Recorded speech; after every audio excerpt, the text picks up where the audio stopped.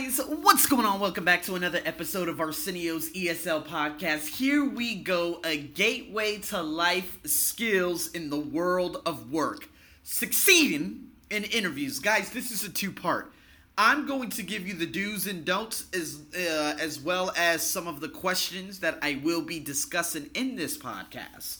However, for those of you who want additional information, who want to hear the interviews, who want to know about planning and, a couple of other things in terms of things to avoid, there is another lesson on top of this lesson on my Patreon. Now remember, the gold badge will have just the article and everything I've written down. Now the silver badge will have the audio and the article. And of course, the gold badge will have the article, the audio, and the video, as well as a few other things. Okay, now remember to take advantage of this time. You only have about 5 days left, and then comes the charge. So make sure you tune into my Patreon to see if you like it and whatnot. All right, so here we go. Have you ever had an interview? Ask yourself, when and what for? I'm going to give you my first couple of interviews and how I aced them. And then I'm going to tell you a couple of ways how I bombed the only interview in my life here in Thailand, in Bangkok, because I ended up criticizing my employer at the time. But you know what? Let me first start off at my first interview. Now remember, I was already an interesting character, right? I had already traveled to Australia for a good 2-week trip. It was one of the most life-changing trips ever. And then a year later, I love it because I go into this dental office and I see this guy. I don't know what he looks like. He's American. Let's just say he's American, but his heritage is he's like Indonesian and French. It's amazing. He speaks French too. His name was Emil. There was a girl by the name of, Claudia, I think. Mexican American working at the front desk. I remember him giving her a dirty look and not even acknowledging me. And I'm just looking at the interaction because I'm so good with people. Man, this was 9 years ago. You could only imagine how good I am now. So he walks around from around the counter, walked around the backside, walked through past the bathroom. He's like, "Hey, how you doing, Arsenio?" I'm like, "Yeah, nice to meet you, Emil. I'm Arsenio." He's like, "Oh, hey, nice to meet you too. Come on back." So I sat down, and I can't remember, but all I remember was when he said, "So tell me about yourself." And see, this is when I flourish. This is when I can open the floodgates to, whoa. You see what I mean? And so, yeah, I have to be very careful with that because now if I ever get interviewed again, which won't happen unless radio show hosts or people who want my voice on some kind of movie or some kind of game, if they interview me and say, "Hey, would you like to do an audition for this and that?" I have no idea. But the thing is, you have no idea what kind of emails I'm getting now. It's crazy. But nonetheless, let's stay on topic here. It's a great time for me to showcase who I am. Hey, born and raised here in Las Vegas. I just finished dental assistant and I was able to travel to Australia a couple of times already, where I will possibly be going to extend my dental assistant career and stuff like that. Now, is that a little bit dangerous? Yes, because if they're looking for someone who's more of a long-term position type of person, hearing and telling them, "Hey, yeah, in a year's time I'm leaving," that's probably not the best thing. So I would avoid that.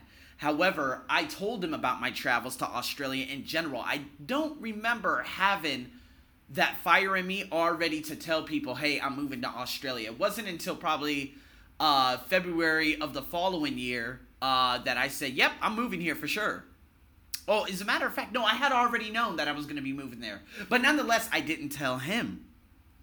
So the interview was great. I went back home. He said, "Okay, we'll call you in a few days." And he said he interviewed about 4 other people.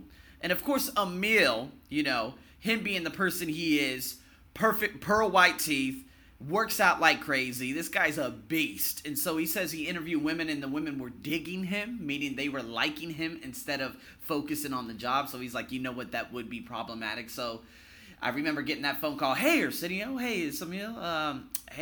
Glad to have you on, man. We would love to employ you as a dental assistant here." I was like, yeah! That was my first fucking job, baby. I was so happy. Anyways, the job ended up being very, very difficult because I was a dental assistant / anesthetist, an anesthesiologist assistant. So my very first patient was a very, very combative patient with Tourette's. He was jumping all over the counters. I said, man, is this an insane asylum? I can't do this. And, the anesthetist at the time, along with the dentist, they were like, dude, just calm down. He's one of our, he's one of the most combative patients and this and that. It was a hell of a journey going through that. And, the endless hours that I had to put in. And then ultimately, it sucks because I ended up, going away and whatnot, because, hey, differences happen. I wasn't getting enough work. I needed more work because I needed to fulfill that dream of making that money. Saving up 5,000 USD just in time so I could move to Australia, which I did May of 2011. So of course that was more foreshadowing for the couple years to come and whatnot, going back to moving here to Thailand in May. But nonetheless, that was my first interview there. I had 2 more interviews in the heart of Melbourne. One place in Footscray.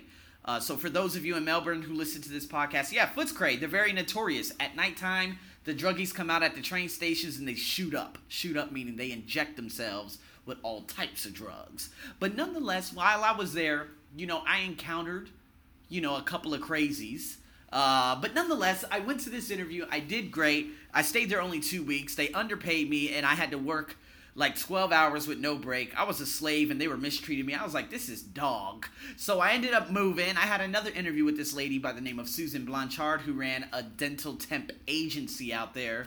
Success. Okay, went to other places. Didn't work. Went to Sydney. Oh my God, so many different things. Let's just say every interview I ever had up until, of course, December of 2017 was a massive success.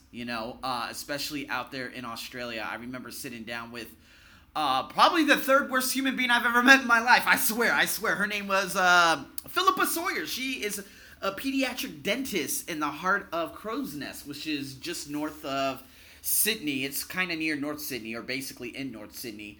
But she called me the night before. She's like, hey, is this Arsenio? I said, this is Arsenio. She said, hey, this is Philippa Sawyer with the pediatric dental practice. I would love to interview you. I said, hey, I'm arriving tomorrow. She's like, can you come tomorrow? I was like, deal, what time? 2 p.m.? I said, okay, good. Or I think it was 2 days out. I can't remember. Nah, I think it was in the morning. I'm pretty sure I went 2 days later. So nonetheless, I went there, hit it, worked there 2 months. One of the worst places I've ever worked in my life. But nonetheless, it's the success of the interviews. And so now, again, how well prepared was I with these interviews? Well, it was about me just being authentic.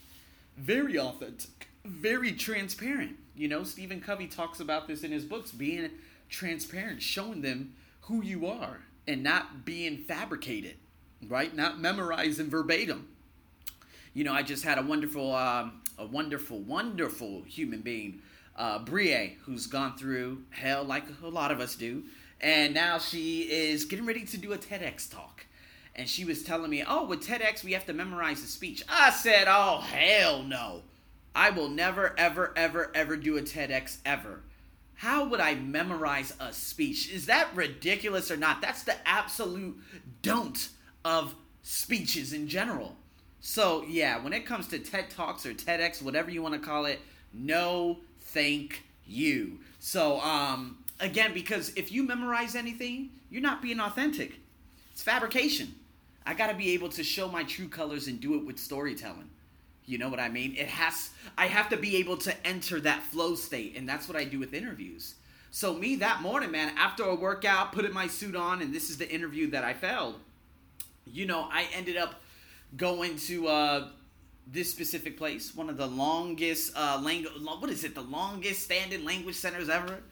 And so I go there and whatnot, and this guy, super upbeat and everything, so exciting. We talked about a variety of different things. We even talked about Bitcoin and this and that, but I think I did mess up on 2 occasions.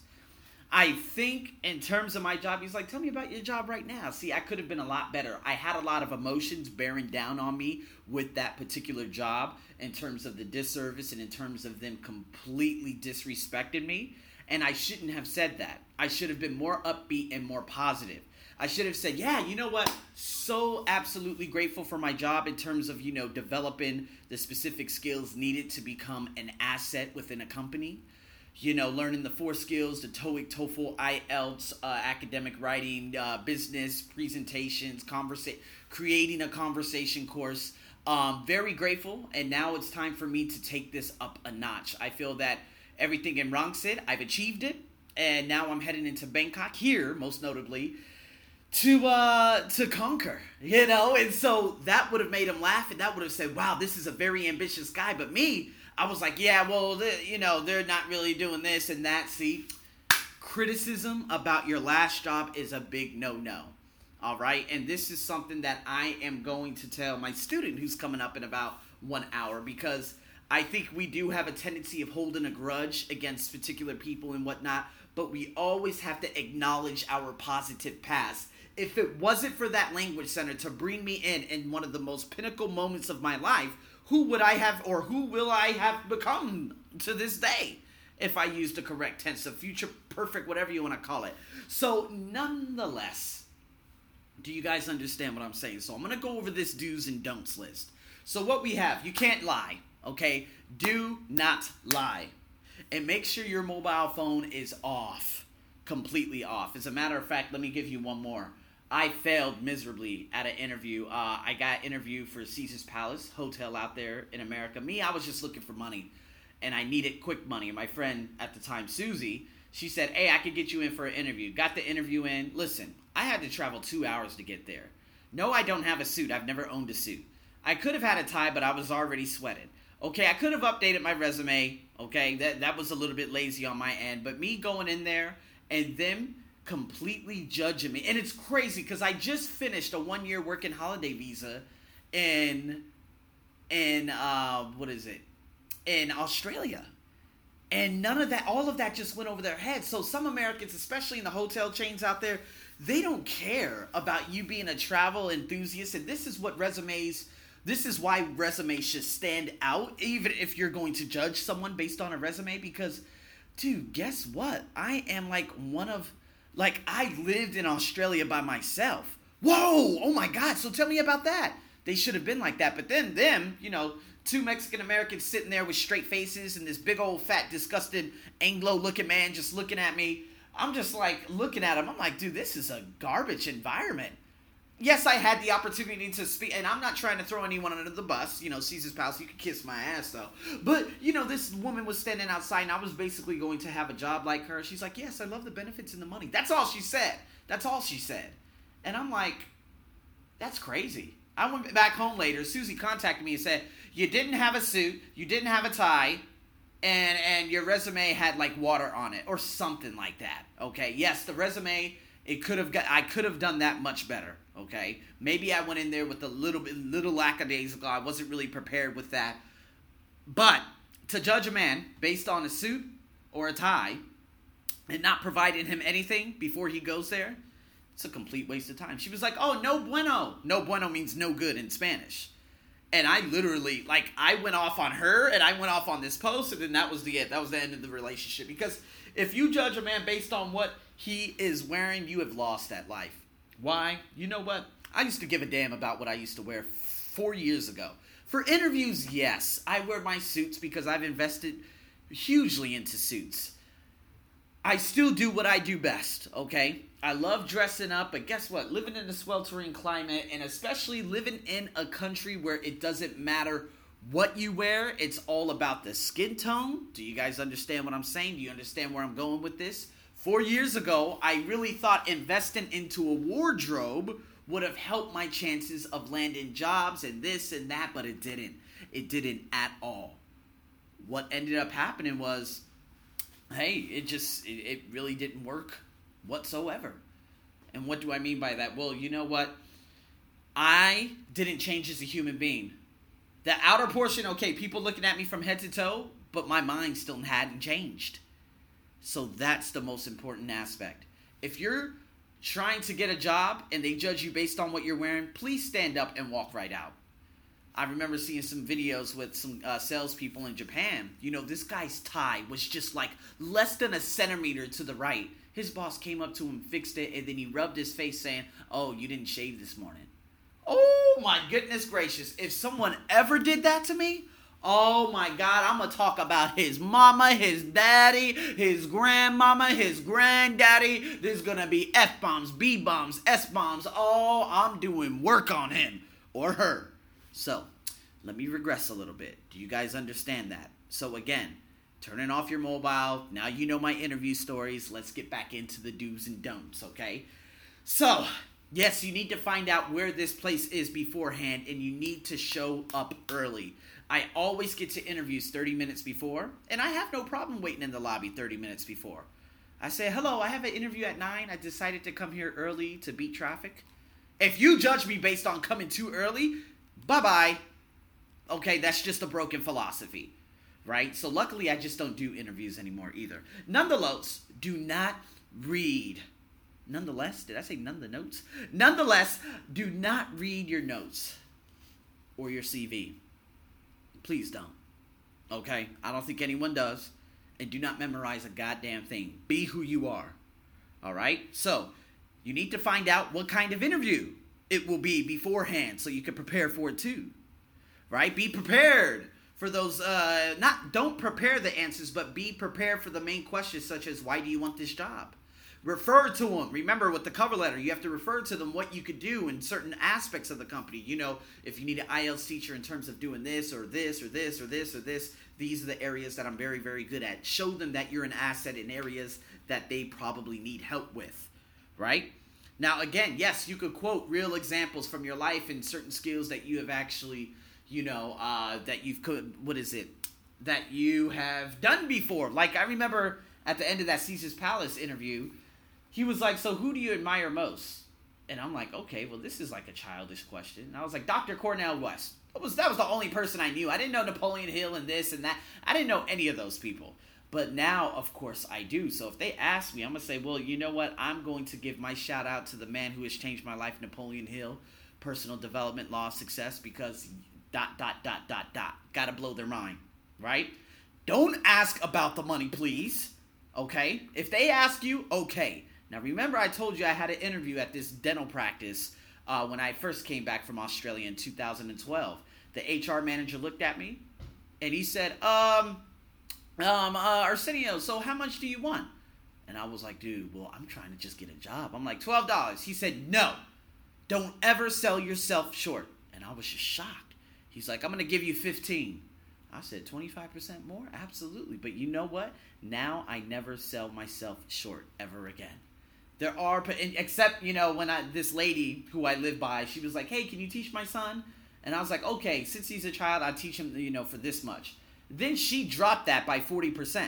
And then she expected me to be there all the time, so I just completely cut off that relationship. And now I never sell myself short. Now, of course, working at this place that I actually work at, it feels like I am selling myself short here, but that's why I limit the amount of hours I have here. It's only for, of course, visa and work permit purposes only, right? So, do not ask for feedback on your performance at the interview.